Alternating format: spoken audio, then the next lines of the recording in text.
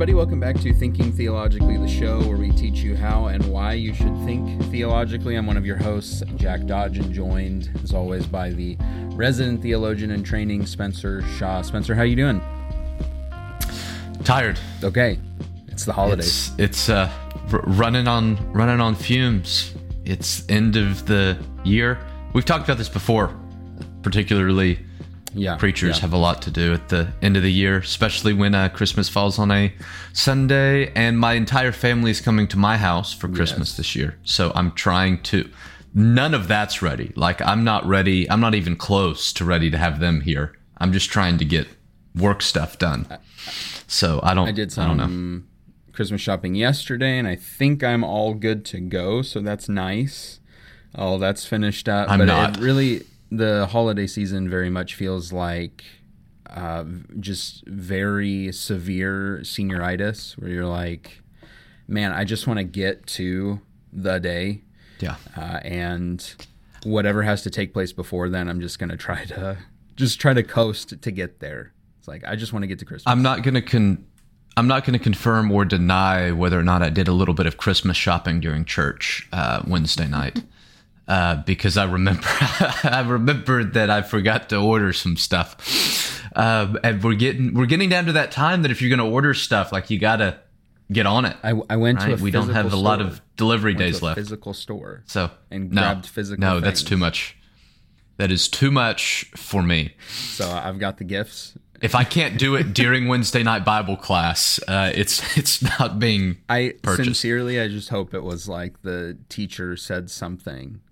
Like read a verse or how something was being described that you were like, oh man, this would make a great gift.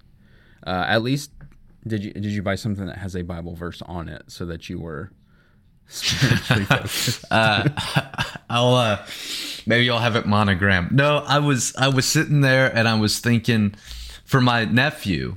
I was like, I was going to buy him an outfit, and it hit me. I was like, I never did that. Like, just in the middle, I was like, I never did that. And I knew if I don't do it now, like, I already knew what it was. Like, it's there, ready to buy. But I was like, if I don't do it now, I'm going to forget by the time I get home. While doing it during Bible class. Well, so speaking of not listening to the Bible class teacher, today's question that we're going to pursue is, are humans good? And no, I suppose it depends on. No, we're not. Well, we're going to pursue that question, continuing on with the State of Theology survey that was posted. If you are checking us out on thinkingtheologically.org, then you'll have a link to that survey there, so you can check out these findings for yourself, though we will be discussing them here at the beginning. Before we get into all that, I want to remind you to go to thinkingtheologically.org. We've got some stuff there that is not part of our podcast series. This is episode 50, by the way. It's incredible. We've been doing this for a little while now. Halfway to 100. 25 of them were on New Heavens, New Earth, so that's cool too. I want to remind you to go to thinkingtheologically.org. We've got some articles that are written there. We also have audio versions of those articles. So if you do follow us on various podcast places, you've probably received those audio articles. There are written versions on thinkingtheologically.org, so be sure to check that out. Be sure to like us on Facebook as well, and follow our various other social media accounts to be notified when things like that go live. I believe we're on... We don't have a Thinking Theologically Twitter, but we do have TikTok and Instagram, yeah? TikTok, Instagram, Facebook. I'm on Twitter, so I put our stuff out on Twitter. So I handle Facebook things, and Spencer's doing all the other stuff. So there you go. But if you follow us on any of those places, you'll be notified of various things as they come up, and maybe some bonus stuff for you as well. And as always, we'd love to hear about some topics you'd like to have for future episodes, maybe questions that you have about previous episodes that you'd like for us to answer. We'd still love to do like a Q&A sort of style episode. Sorry for the roaring in the background if you can hear that. That is a plane taking off, a massive jet from the Air Force Base. What are y'all doing up there? It's planes all the time, man. It's crazy. But be sure to check us out on all those things. You can email us at strongchurchministries@gmail.com. We'd love to hear from you about all of that. And of course, you can get a hold of us anywhere social media exists. If you want Spencer specifically, if you want me, it's got to be Facebook. So there you go. All right, we're continuing with the survey series, as we said, with the question, are humans good? Spencer, what was the specific ask on the survey, and how did that break down for the U.S. adults and then the evangelical group? Yeah, so the statement made on the survey was everyone sins a little, but most people are good by nature. So the statement is a very positive view of human beings. We all sin kind of a little, but we're mostly all by nature. I think that was an important thing. Good people. Not that we all become decent people, or most people become decent people, but just by nature, we're mostly good, maybe a little bit of bad. And among U.S. adults, 27% strongly agreed with that statement, 39% somewhat agreed, 6% were not sure, 14% somewhat disagree, 14% strongly disagree. So you've got, amongst U.S. adults, you've got over half that agreed with that. Over half. Yeah, overwhelmingly, right? 66%? Is that right? Something like that. I'm trying to do quick math. Something like that. That math looks right. So, yeah. So you've got the majority, right? The vast majority of U.S. adults agree with that statement. And when you go before you get into the evangelical, some of the implications of that, by the way, if you've got 66% of U.S. adults thinking that we're good by nature, just generally good individuals, then the implication of that is I don't need really saving from anything, which is going to play into how we evangelize. That people actually need to be convinced of something related to sin and the need for reconciliation, and that there's separation there between us and God and all that sort of stuff. And I think we'll see that in what Spencer's about to say about the evangelical stats, if you want to go into that. Yeah. I like what you said. What's the need for God if we're all just generally by nature good people? Evangelicals, I kind of found it interesting. So 22% agreed, 33%, 22% strongly agreed, 33% somewhat agreed. So again, you've got not quite as many, but you've got a little over 50%. What is that? 55%. Which is still really high, but it's closer to half. 5% agreed. Only 5% were not sure. I thought that was kind of interesting about both. You had 6% of U.S. adults were not sure, 5% of evangelicals. So most people felt like they were at least somewhat sure, right? Amongst evangelicals, 15% somewhat disagree, 25% strongly disagree. So 40%, right? Yeah. Disagree, 55% agree. So you've got a little more balanced. You've got a little balance. Yeah, you've kind of got not a split, but close to one. Like kind of people, I think you see some people unsure about it, but it's still a little troubling.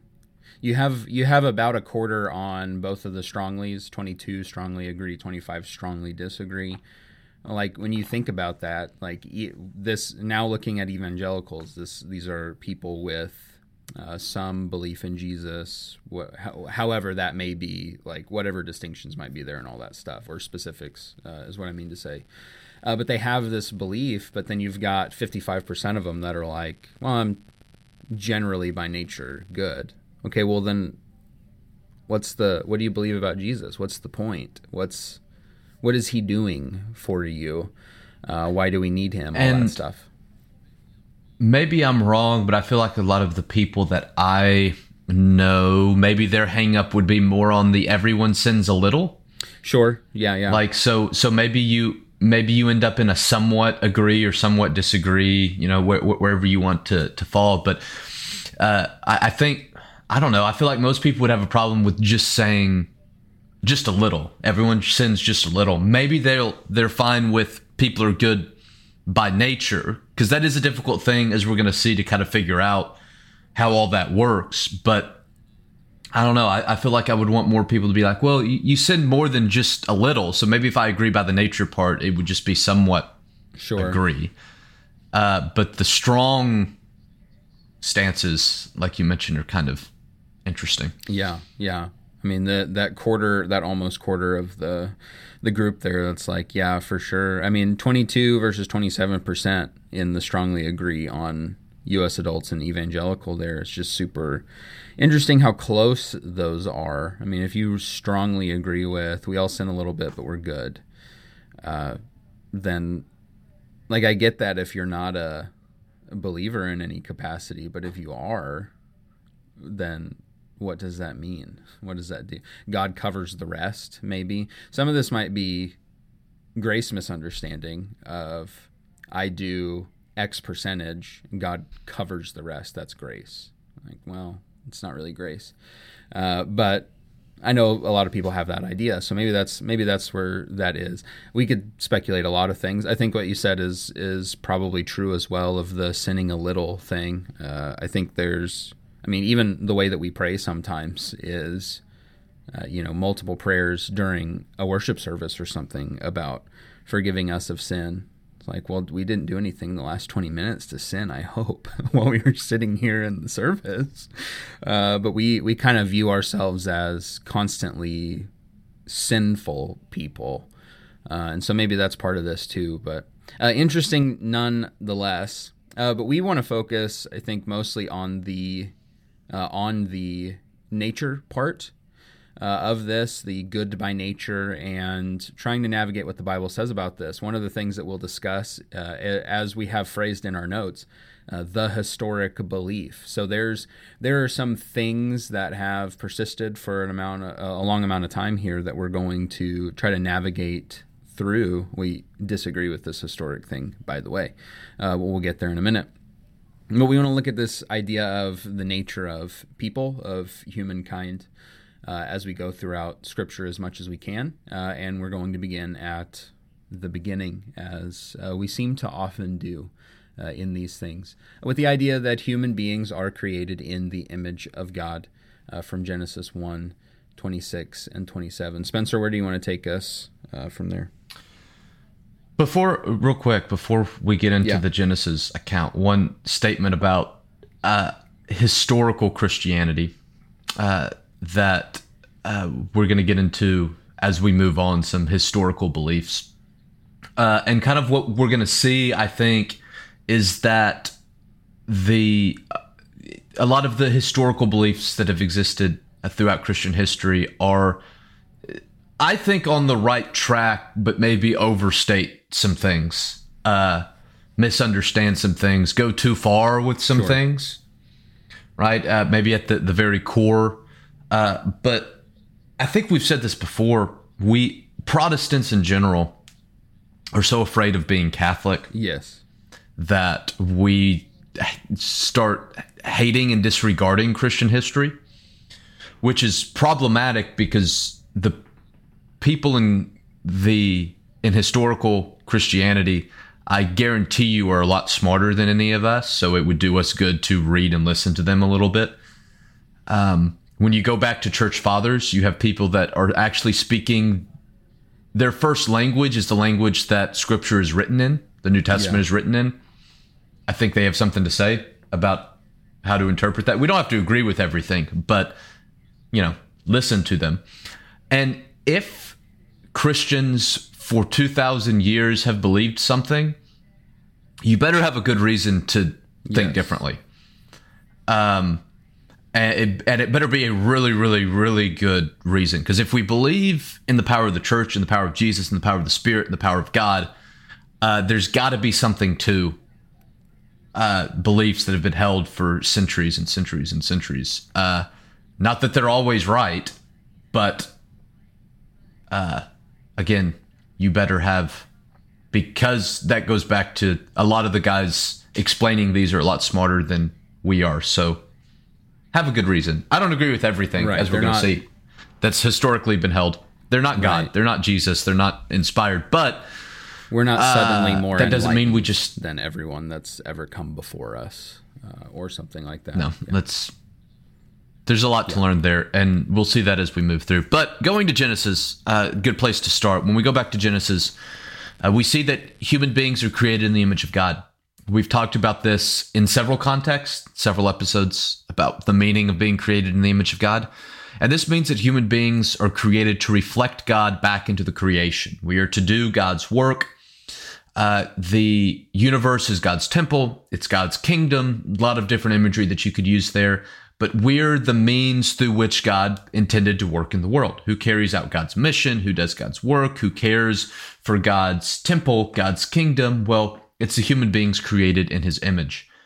The imagery that I like to use to think about what it means for human beings to be created in the image of God is I like the imagery of human beings being like a mirror. Yeah. Right? We're a mirror, and we're meant to reflect God and God's glory back into the world.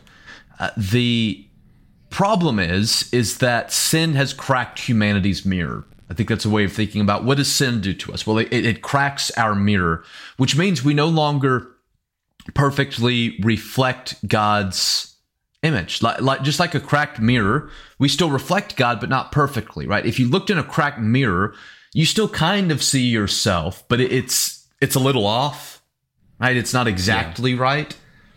But it's not that a broken mirror doesn't reflect anything anymore. And I think that's the way to think about us as image bearers of God, but at the same time impacted by sin. That we, like a broken mirror, we still reflect God at times, but it's imperfect. We don't perfectly reflect God's image. And at times, I just thought about this the other day. Actually, I don't know why this never came into my mind, but at times I think I would argue that we even reflect something other than God. Maybe we find ourselves reflecting ourselves, living out of selfishness. Mm-hmm. It seems to me that Paul may say that that's the biggest struggle that human beings have, is being selfish. That comes up a lot in Paul. Maybe sometimes we reflect ourselves. Maybe sometimes we reflect something else. That's the other than God. That's the Matthew 5 and Matthew 6 distinction of sitting on a hill, light to the world idea versus the do not do things in order to be seen by others. Like, well, do I do these good things or not? Well, yeah, do the good things, but the point is to reflect Jesus, not to get your own notoriety and things about it. Yeah. And so when we bring all that together, I think what that means is that every human being at least has we'll talk about this more as we go through, at least has the potential to do good. But that the cracks in our mirrors prevent us from doing good perfectly, right? We still reflect part of God, but we do it imperfectly. And some people's mirrors are more cracked than others. I don't think, and we could spend all day talking about how that works and why that's the case, but not everybody's mirrors are as cracked as others. So you take someone like Mother Teresa or Gandhi, right? These really, really good people, right? And you compare them to Hitler, let's say. There's a big difference in the crackedness of mirrors there. Yeah. And there's a whole host of reasons of why that's the case. But we do have to recognize that some people's mirrors are more cracked than others. However, I think Scripture teaches that every good thing comes from God. So that whenever a person does something good, whether they are a Christian or a non-Christian, they are living out of the part of themselves that is made after the image of God. And I think that's so important for Christians to recognize, because sometimes we think that only Christians can do good things, or only Christians can produce good things. If you think of just generic things that are good and beautiful and knowledgeable, books and music and movies and things like that. Sometimes we think, well, only Christians can do good things. And I would say, well, if we believe that everyone's made in the image of God, that's not true. Everyone has the capacity at times to live out of the part of themselves that's made after the image of God. They may not even know what they're doing. They may not recognize that God's shining through in what they're doing. I think that's the advantage that Christians have. Christians can look at things going on in the world and they can identify where God is at work, which is something that I don't think a non-Christian can do. Because if you don't believe in God, you're not going to be able to recognize God's doing something there. But we as Christians can, and I think we need to sometimes open our eyes to see God working in places and in people where we didn't think that he could work, where we've never been able to see him work before. That it's not, we don't, you can't put God in a box, right? We don't, Christians aren't the only people that have access to God. We don't get to keep God for ourselves. God's the God of the entire creation, which is interesting. That's what God has to remind Israel time and time and time again, that he's not just their God, that he's the God of the entire earth. And I think sometimes as Christians, we would be good to remember that. But you bring all that together, and I think starting out at the beginning, we see that at the very least, humans are born with the potential to do good.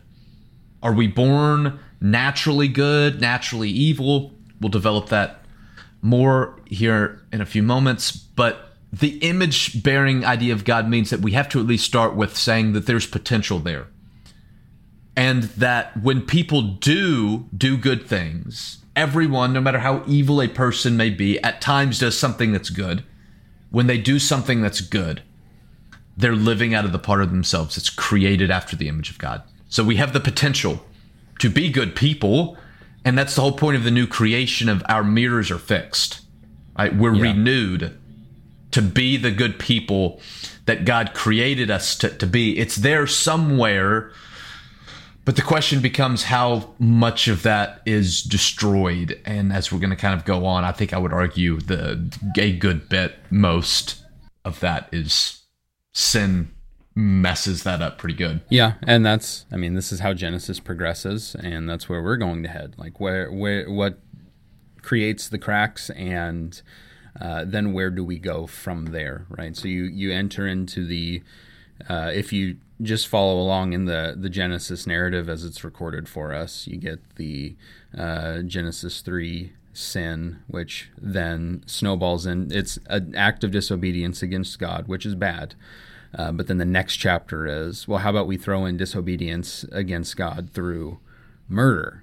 Okay, well, that's pretty rough. Then you get this genealogy of the murderer there, and it's not very good. And then that follows into, let's fast forward through Seth's line, and okay, here's the flood, and the thoughts of man are on evil continually. Yikes. Here are these cracks that, kind of like when you get the little chip on your windshield, and you don't take care of it. It just explodes across your windshield, and the whole spiderweb thing. That's what we have in Genesis. Sin coming in, and cracks beginning to form, and then really just going all over the place. So let's talk about that, because sin is going to get at the whole nature. And is this something that carries with us? Is this something that is only acted upon? Is there somewhere in between all of those things? What do you want to start when it comes to the results of sin here? You've got a great illustration with all of this. I'm looking forward to it. Well, okay, yeah. So the first place that my mind goes is I think of the way that Paul describes sin at the end of Romans 5. At the end of Romans 5, Paul presents sin as a king that rules. And so sin becomes bigger in that section of Romans, chapter 5 and verse 12 through the end of chapter 8. It becomes bigger than just individual people missing the mark. It becomes personified. It takes on a life of its own. Like I said, at the end of chapter 5, Paul presents it like a king that comes into the creation and sets up a kingdom, and sin is now ruling over God's creation. Whereas in Genesis 1 and 2, God was ruling. Yeah. Sin comes in, now sin is ruling, which is why Jesus comes and says that he's bringing the rule and the reign or the kingdom of God back onto the earth. So you can kind of see that imagery throughout Scripture. But when you think about the kingdom of sin ruling over God's creation, we've got to recognize, and it doesn't take you looking very far into the world to see, that the world is broken. And it's into this broken and sinful world that human beings are born. We're born into a world that is under the power of sin. And so the illustration that I think works well for this is that human beings being born into a broken world that is under the power of sin is like falling into a septic tank. You're going to get dirty. Right? There's no way around it. You can't fall into a septic tank and not get dirty. You can't be born into a broken and fallen world and not get dirty. Now, Jesus did, and I don't think we're going to have time to get into exactly how that works. But that's a delicate balance of understanding what happened with Jesus. But we'll save that and probably hopefully come back to that at another time. But being born into our broken and fallen world is, like I said, it's like falling into a septic tank. You can't help but get dirty. And so I think in that regard is where we can talk about the concept of original sin. And so if you're familiar with the Catholic doctrine of original sin has been something that has been believed throughout much of Christian history. And the historic belief of original sin, which is guilt for Adam's initial sin that is passed on through the sex act.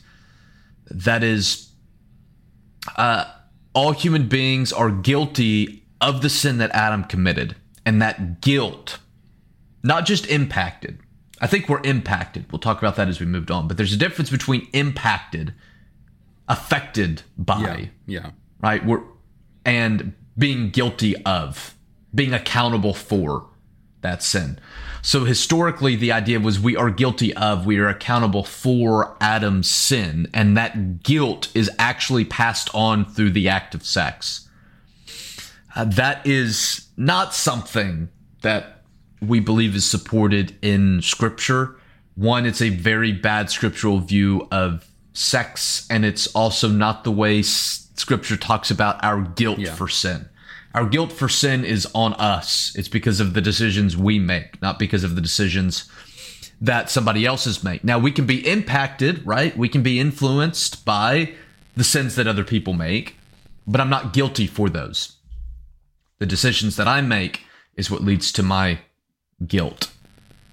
I think you had a comment about Genesis 5. When we say that Scripture doesn't support this idea of the sin itself being passed on, Scripture does seem to support in Genesis 5, 1 through 3 of the generations of Adam. It reiterates some of what we've already heard, that they're blessed, that male and female he created them, in the image of God he created them.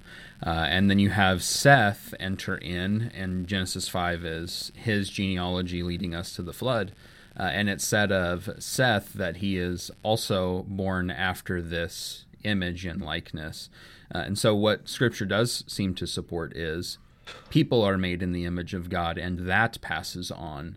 But the sin itself does not. So like Spencer has said, it's the difference between, okay, you're born into a world, or you have fallen into the septic tank, but you have to, fall into it first. You aren't born as like, okay, you are just dirty now that you exist. Well, that's not quite it. You will get dirty though, but you don't begin that way. At least we don't believe Scripture supports the idea that you begin that way. Yeah, so when I do think, though, we can talk about, and this is where I kind of mentioned that I think some of this stuff historically kind of begins moving in the right direction, but maybe goes too far or overstates things. So I think I would want to talk about the idea of original sin, of the results of Adam's original sin. But I would want to talk about it a little bit differently than us being guilty of that sin in some way. I would want to talk about it more of, like I said, the impact or the influence that because Adam sinned, as Paul says in Romans 5, sin came into the world. And because of that, we can now see the impacts of the power of sin on human beings from birth. Yeah. And at times, I think we can even see the impact of sin on human beings prior to birth. So it seems to me that from birth, human beings are acted upon by the forces of sin. So again, there's a difference there between being guilty of and being impacted by or being acted upon or being influenced by sin. But I think from birth, human beings are acted upon by the forces of sin to deform their image-bearing ability, their desires, their thoughts, their relationships, and their spirituality. So it seems to me that from birth, sin is trying to work on us to deform all of this. And I mean, just look at the world. Sin's pretty good at doing that. Yeah. Additionally, we can even see the impact of sin on the biological makeup of human beings, right? And an individual can be born, for example, with a tendency towards things such as anger or addiction or pornography or whatever you want to name, right? You think of a child that ever since they could talk, you could quickly set them off, right? Anger is something that they're going to struggle with for the rest of their life. Or someone that's born with an addictive personality. Addiction can be handed down. You just look at family trees and you can see the way addiction can be passed on. So again, you're seeing almost from conception sin acting upon human beings. Again, not that we're guilty, not that we're born guilty of sin, not that, babies are going to hell because they're guilty of sin, right? But we can begin to see how sin begins to act upon the human being, to deform us, to challenge us, to tempt us, to steer us, and to pull us away from God. Jack and I were talking beforehand. You look at a child, and children generally, you don't see things like prejudice in them early on. It doesn't seem that, children are born with prejudice, but you do see things like selfishness and anger. And I mean, it seems like from the time you come out of the womb, we are bent towards some of those things as humans, to being selfish, to being angry, to whatever it may be. And I think you could even take it to the point of thinking about how people can be born with physical and mental disabilities or defects, right? Where their body and or their mind does not operate in the way that God designed it, in the way that God intended it. Yeah. So, I mean, from conception, you see not guilt for sin, but you do begin to see the impact of sin on human beings. Before you're born, before you can even grow to the point where you can understand good from evil and make decisions to choose good over evil, sin's already done the work on you. That goes back to falling into the septic tank. It's not going to be very long before you're dirty. So even if you wanted to say sin doesn't do anything to a person before they're born, which I think just birth defects and some of the things we've talked about show that that's not the case. But even if you wanted to say that, you think about, well, what age can someone choose good and evil? Let's say, we like the number 12 because of his history in Jewish Judaism. So you say 12. That's 12 years of sin acting upon a person. Yeah. You can't tell me, even if you grow up in the best family in the world, that's not going to have a significant impact by the time you do get to choose. And you are responsible for the decisions that you make, that you're not at that point deformed in a way where you're not going to always choose what's good. You can't tell me that by that point in time, your mirror is not cracked in some way, where now that you're responsible for what you're reflecting, that you're now only going to reflect God. That just doesn't seem to be the case. And I think if we're honest with our own experience and the way that we see the world, it would be hard to argue something else, I think, because the world is a pretty broken and disastrous place at times. Yeah. This is a little bit difficult for us to understand, and I think our language doesn't lend well. And we kind of, or I mentioned this at the beginning, the sinning a little and sinning a lot and all that stuff, where Christians will often refer to themselves as sinners. Like, well, that's not who you are anymore.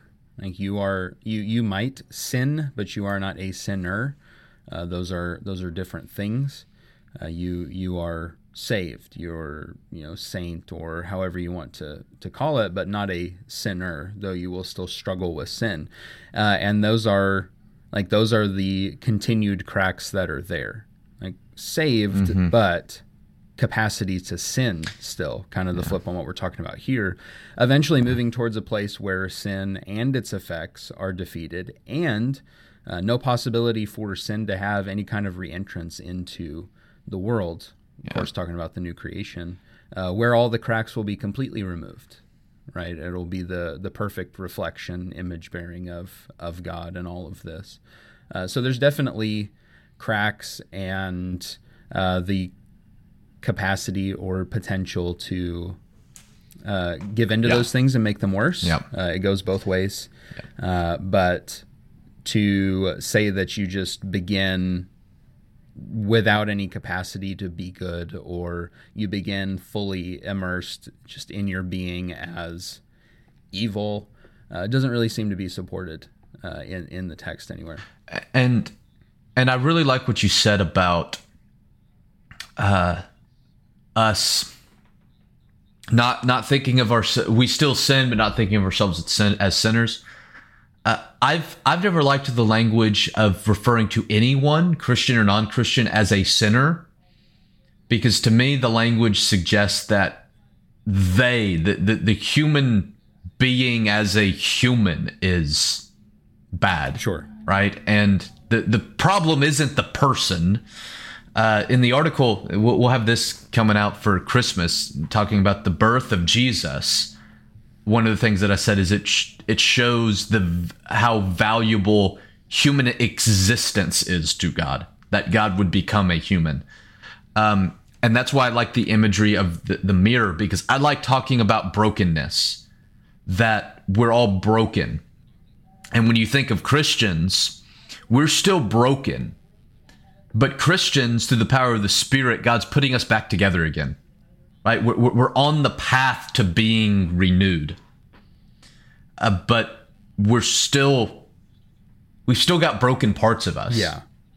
And when you look at someone that's not a Christian, I like talking about, yes, they're broken, but they're as a human, I don't like, they're not bad. There's brokenness in them. They need God to put them back together, like God is putting us back together. They need to be brought into the fold of God's people, where we are working together to allow the Spirit to put us back together. To me, that's a much healthier way of viewing ourselves, kind of like you said, and it's also a healthier way of viewing other people. It becomes not as much of an us and them, or an us better than them, but let's bring them in so we can do this thing together, to allow the Spirit to work within us. As a group. Language Paul uses is sanctified. We are saved now, or have been sanctified, but we are also being sanctified. So there's a moment, but there's also a continual process until the ultimate fully. And people that haven't hit that first step are just people that haven't hit that first step, haven't begun that sanctification process. Doesn't mean that they can't do some good things, but that's the difference between, if you want to look at it this way, us and them, is, okay, they have the capacity to make this jump here, and if we properly reflect out of the mirror that we have with the capacity that we have, which is more than we think. If we properly reflect that, then we might be able to get them a part of that still broken but saved and being sanctified state. Anyway, that's original sin in our discussion on that. So, where do we want to go from here? Yeah. Well, so I mentioned how when we think about the way that original sin works, is that we're still born image bearers of God, but that it seems that sin begins to work on us from conception in various ways. And then we talked about when we think about, if you wanted to put an age on it, and we said 12, where you begin to now understand good from evil, you can now make decisions to follow God or not to follow God. That sin has already had 12 plus years to work on you, to deform you, to crack that mirror. I think that's where you get into the idea of free will. So that's connected back to the last episode when we were talking about, does God change? And I argued for open theism, where God knows all the possible futures, and he knows because he knows us so well, he knows generally what we're going to do, but we still have free will. We still have the choice. We still have choices, and God has plans to work within all the possible futures to bring about his intended goal. So when we start thinking about our free will, we have the ability to choose. I would argue for limited free will, and this is what I mean by that. I think that human free will is limited by sin, circumstances, nature, and experiences. That the choices individuals make are his or her own decisions, but that the options they believe are open to them are limited. For example, Paul in Romans 12 and in Philippians 2 talks about how sin corrupts our thinking. It impacts people's decisions. The way that we think about events, and therefore the way that we choose how we are going to respond to them, that's also impacted by sin.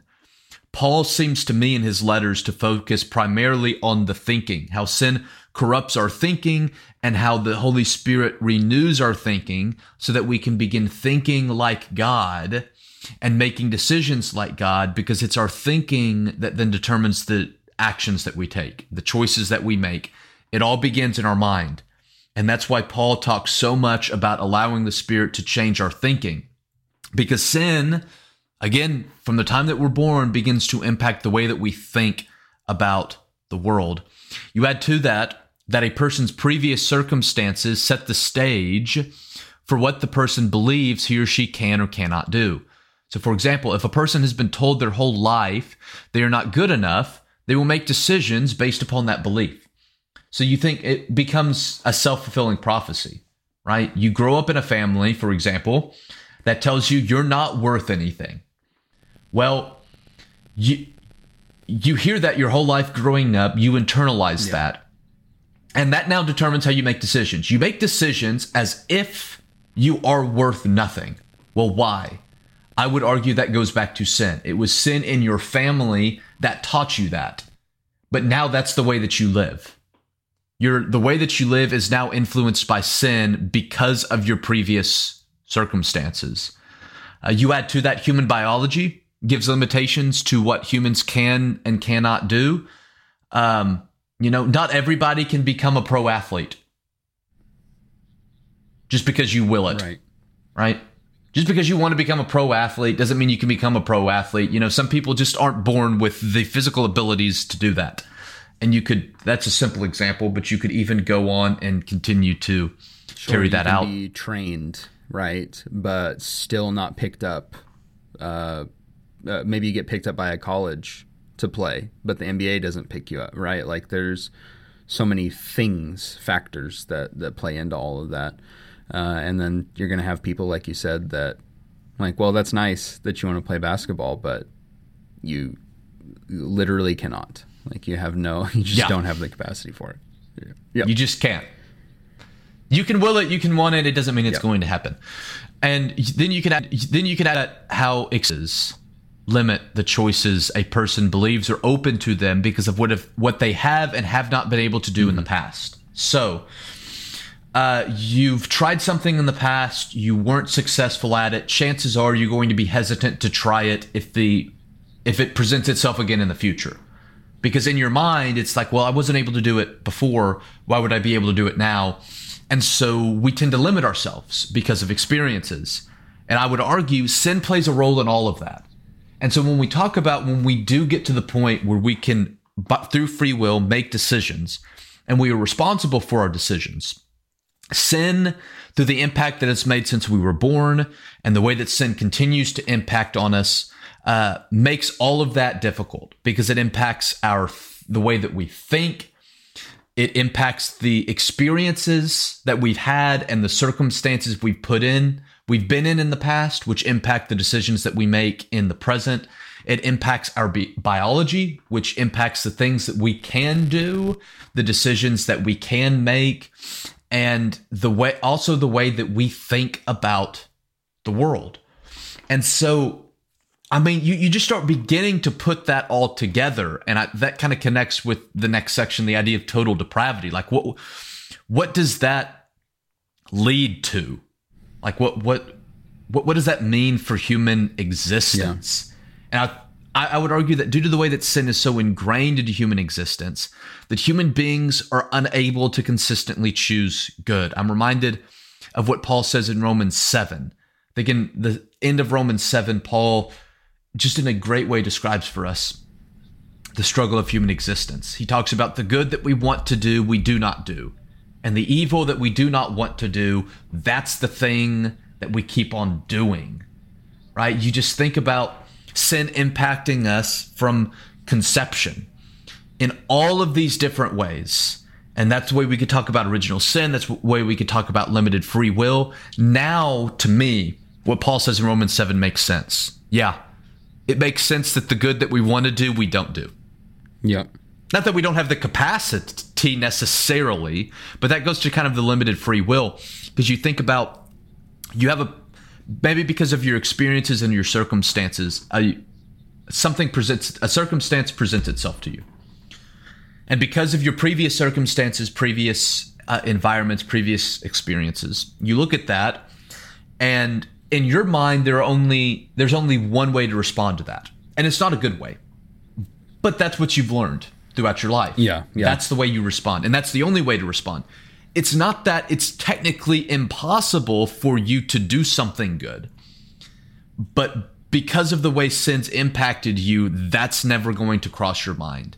So it's not that it's technically impossible, but it is impossible, if that makes sense. It's not out of the realm, but if it never crosses your mind, if you're unable to come up with that idea, then it's not something that you're ever going to do. I think that's kind of what Paul's getting at in Romans 7. There's I've talked to those specifically dealing with pornography, and this was my experience in dealing with those things in my own life as well.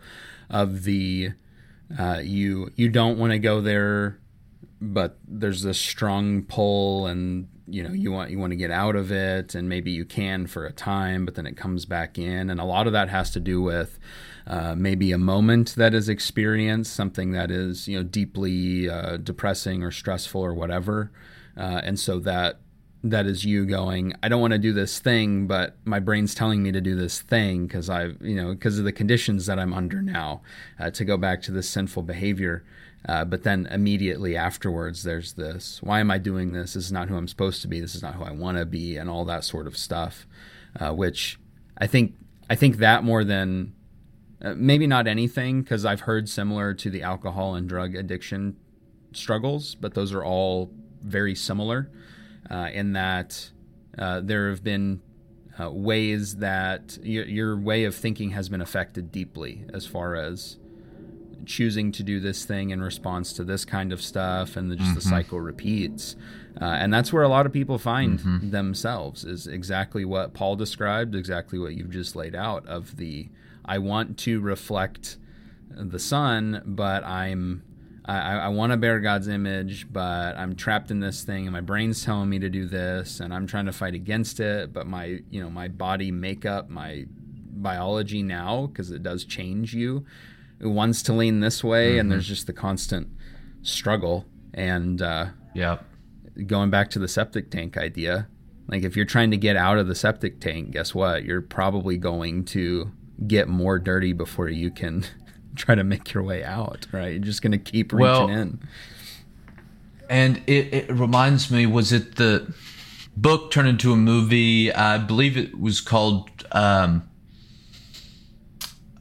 Redeeming Love, that's loosely based on the biblical book Hosea.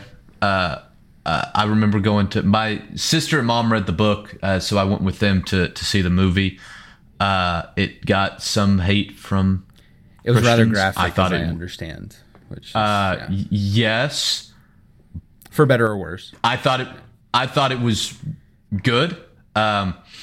We can again debate on how, because what it did was it showed true human experience, which I don't think is a bad thing. I think you've got age appropriateness when it comes to understanding human experience, right? But it was true human experience. But the point being, right, the woman is a prostitute, and when things get hard, that's what she runs back to, because that's what she knows. In her mind, that's the only option open to her. It's not, right? But in her mind, it is. Yep. And that goes kind of what she can't think of another way to do things, because that's all she's ever known. Which is the characterization of Israel within that book. Yes. Which you could say Israel is the characterization of humanity. Yes. So you could kind of keep working your way back. But one of the things I think is important about all of that, and I think that story is the prime example, what put her in that position was beyond her control. Right? She didn't choose to grow up as a prostitute. Right. That was forced upon her. And because of what was forced upon her, now impacts the way that she sees the world, the way that she thinks, and therefore the decisions that she makes. And that is so important, again, for Christians to understand, particularly in our evangelism to the world, is that it's not that we are condoning sinfulness. But I think we do have to say sometimes it's beyond people's control, because they didn't choose the way that they grew up, for example. They didn't choose what's happened to them that has gotten them to this place. They didn't choose it, but they've been led to this place because of the sins of other people, has led to their own brokenness. But that's kind of, I'm trying to get there. I've got one more thing I want to say real quick, but that comes to where God can fix all that, right? Even when we talk about things that are beyond people's control, God, the Spirit can fix that. I think that's what we believe as Christians. So it shouldn't bother us to say that things are maybe sometimes beyond somebody's control. That's where the Spirit comes in and helps. Because again, you were talking about the kind of the psychology and the mental aspect of particularly certain sins. And it's so important to realize that sometimes the change of our psychology is not because we actually chose to do something. It's because somebody did something to us. You think about abuse, what that can do to somebody. They didn't choose to be abused, but now that impacts the way that they see and understand the world. Yep. And a lot of the times, and most of the time, it's not for the better.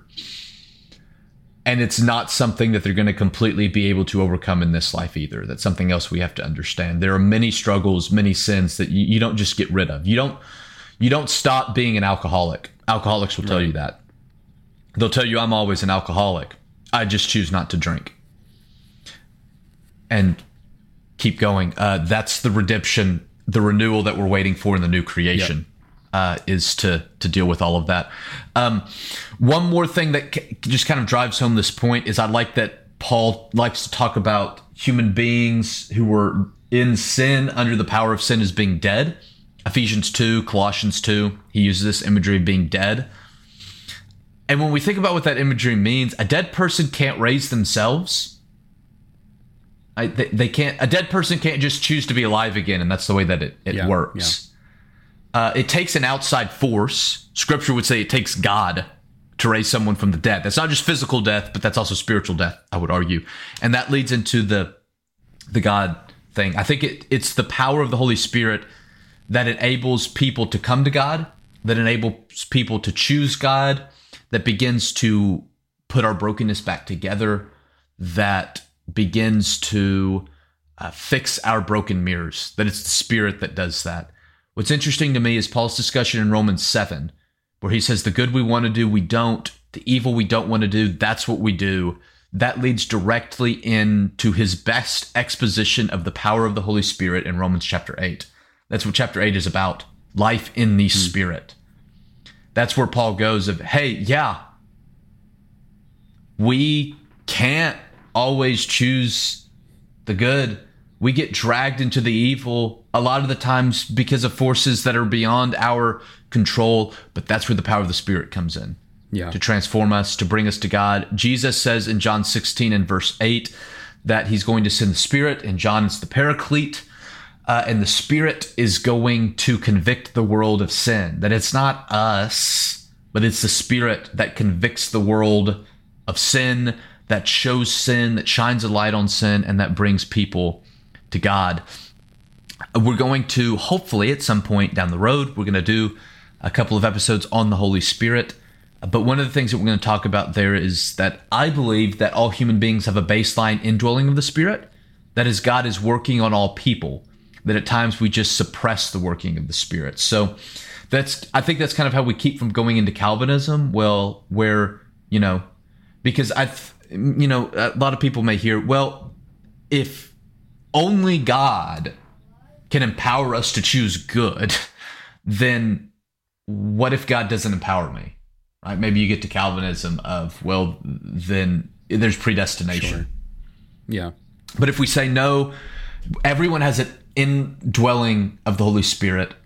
God's working on all people. That's just suppressed. Sometimes it's us suppressing it. Sometimes it's other people sinning against us that suppresses the Spirit. Again, it's not always within our control how the Spirit is suppressed in our lives, but God is still working. And I believe God can, at some point, at some time, break through. Yeah. Because God's all powerful and God is sovereign. God does eventually, I want to affirm that God does eventually break through. And so everyone has the free will in that sense to come to God because God is working on everyone, not only within them, but also through the church, through evangelism, stuff like that. So I think that's how we get out of the predestination pothole that you can jump into. Sure. But I'm hoping that helps people actually see how we got to predestination. Like some people think, well, that's just the craziest thing. Well, when you actually understand what Scripture says about sin, it's not that crazy. Right. It's in essence getting off on one point, this baseline indwelling, I think. You get off on that one point and you're kind of left with predestination. When you understand how God has to work through the Spirit and the results of our sin.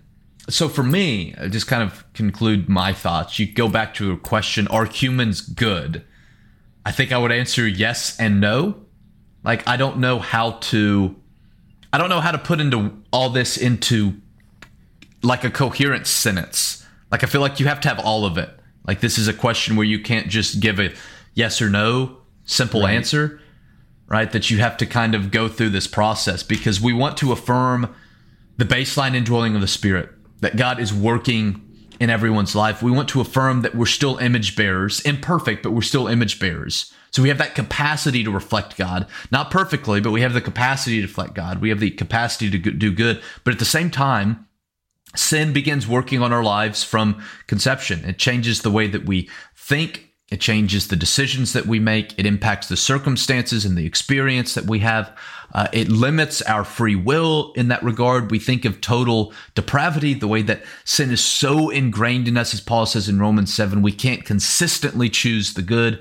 As Paul says in Ephesians and Colossians, we're dead in our sins. So it takes this outside force to begin putting us back together, to help us choose the good, to bring us to God. And so it's like we got to bring both of those things together. And that's where I want to land, which is kind of this mysterious, weird, awkward place where I want to say human beings are good and bad, and both and neither at the same time. Like, I don't know if that makes any sense. It does. But I don't feel like I can simplify it. In my mind, to simplify it any more is to simplify it to the point where we've missed it again. Maybe as we close here, just to illustrate it this way, it's on my mind because this Sunday night I'll be talking about, I'm going through Genesis, so I'll be talking about Genesis 12 with Abram, but not the call, but what he does in Egypt the first time. And, we could ask the question, okay, is Abram good, right? Well, yes and no. We see him answer the call to leave and go to this land that God will show him. But then we also see him on a number of occasions, and his wife as well, try to formulate plans and ideas to go, I know what God has said, but we don't know how it's going to be done. So we're going to, here's how we've devised to make this work. And there are mistakes. And God works through those mistakes, and and Abram learns from his mistakes. But I think that's kind of the point that we're getting at here is Abram had capacity for good. He also had capacity for bad, and we see him do both. But it's when he follows God, says, I'll trust you, I'll trust the story, I'll trust your plan, that he does his best, that he's more reflecting of the Son, that those cracks are a lot less showy in those moments because he's following after, he's allowing his mind to be shaped by God instead of his own way of thinking. And when we see him follow his own way of thinking, you get into trouble. But when he follows after God's way of thinking, he blesses the nations that he goes around and interacts with, which is exactly the path of Israel, and they're wrestling with God. And as we've stated already, you can back up Israel and say, yeah, that's humankind. That's what we do. And it is. Are we good or bad? Yeah. We'll be good for sure. If you want a yes for sure, then follow after God's way of thinking and do the best you can there. And reflect that to other people so that they too can be saved and sanctified. All right. Good episode, I think. We'll let you be the judge of all of that. Let us know what you think on various social media places and things like that. Hopefully you were listening through the whole time and not doing some last minute Christmas shopping on Amazon while we were discussing. If you did, though, feel free to go back and listen through, check out the show notes, and make sure that you tune into thinkingtheologically.org to see some of the other stuff that we have coming up, including a special post on Christmas Sunday this year. So be on the lookout for that on all of our social media, Facebook, TikTok, Instagram, and on thinkingtheologically.org. We've enjoyed this episode today, and we'll see you next time.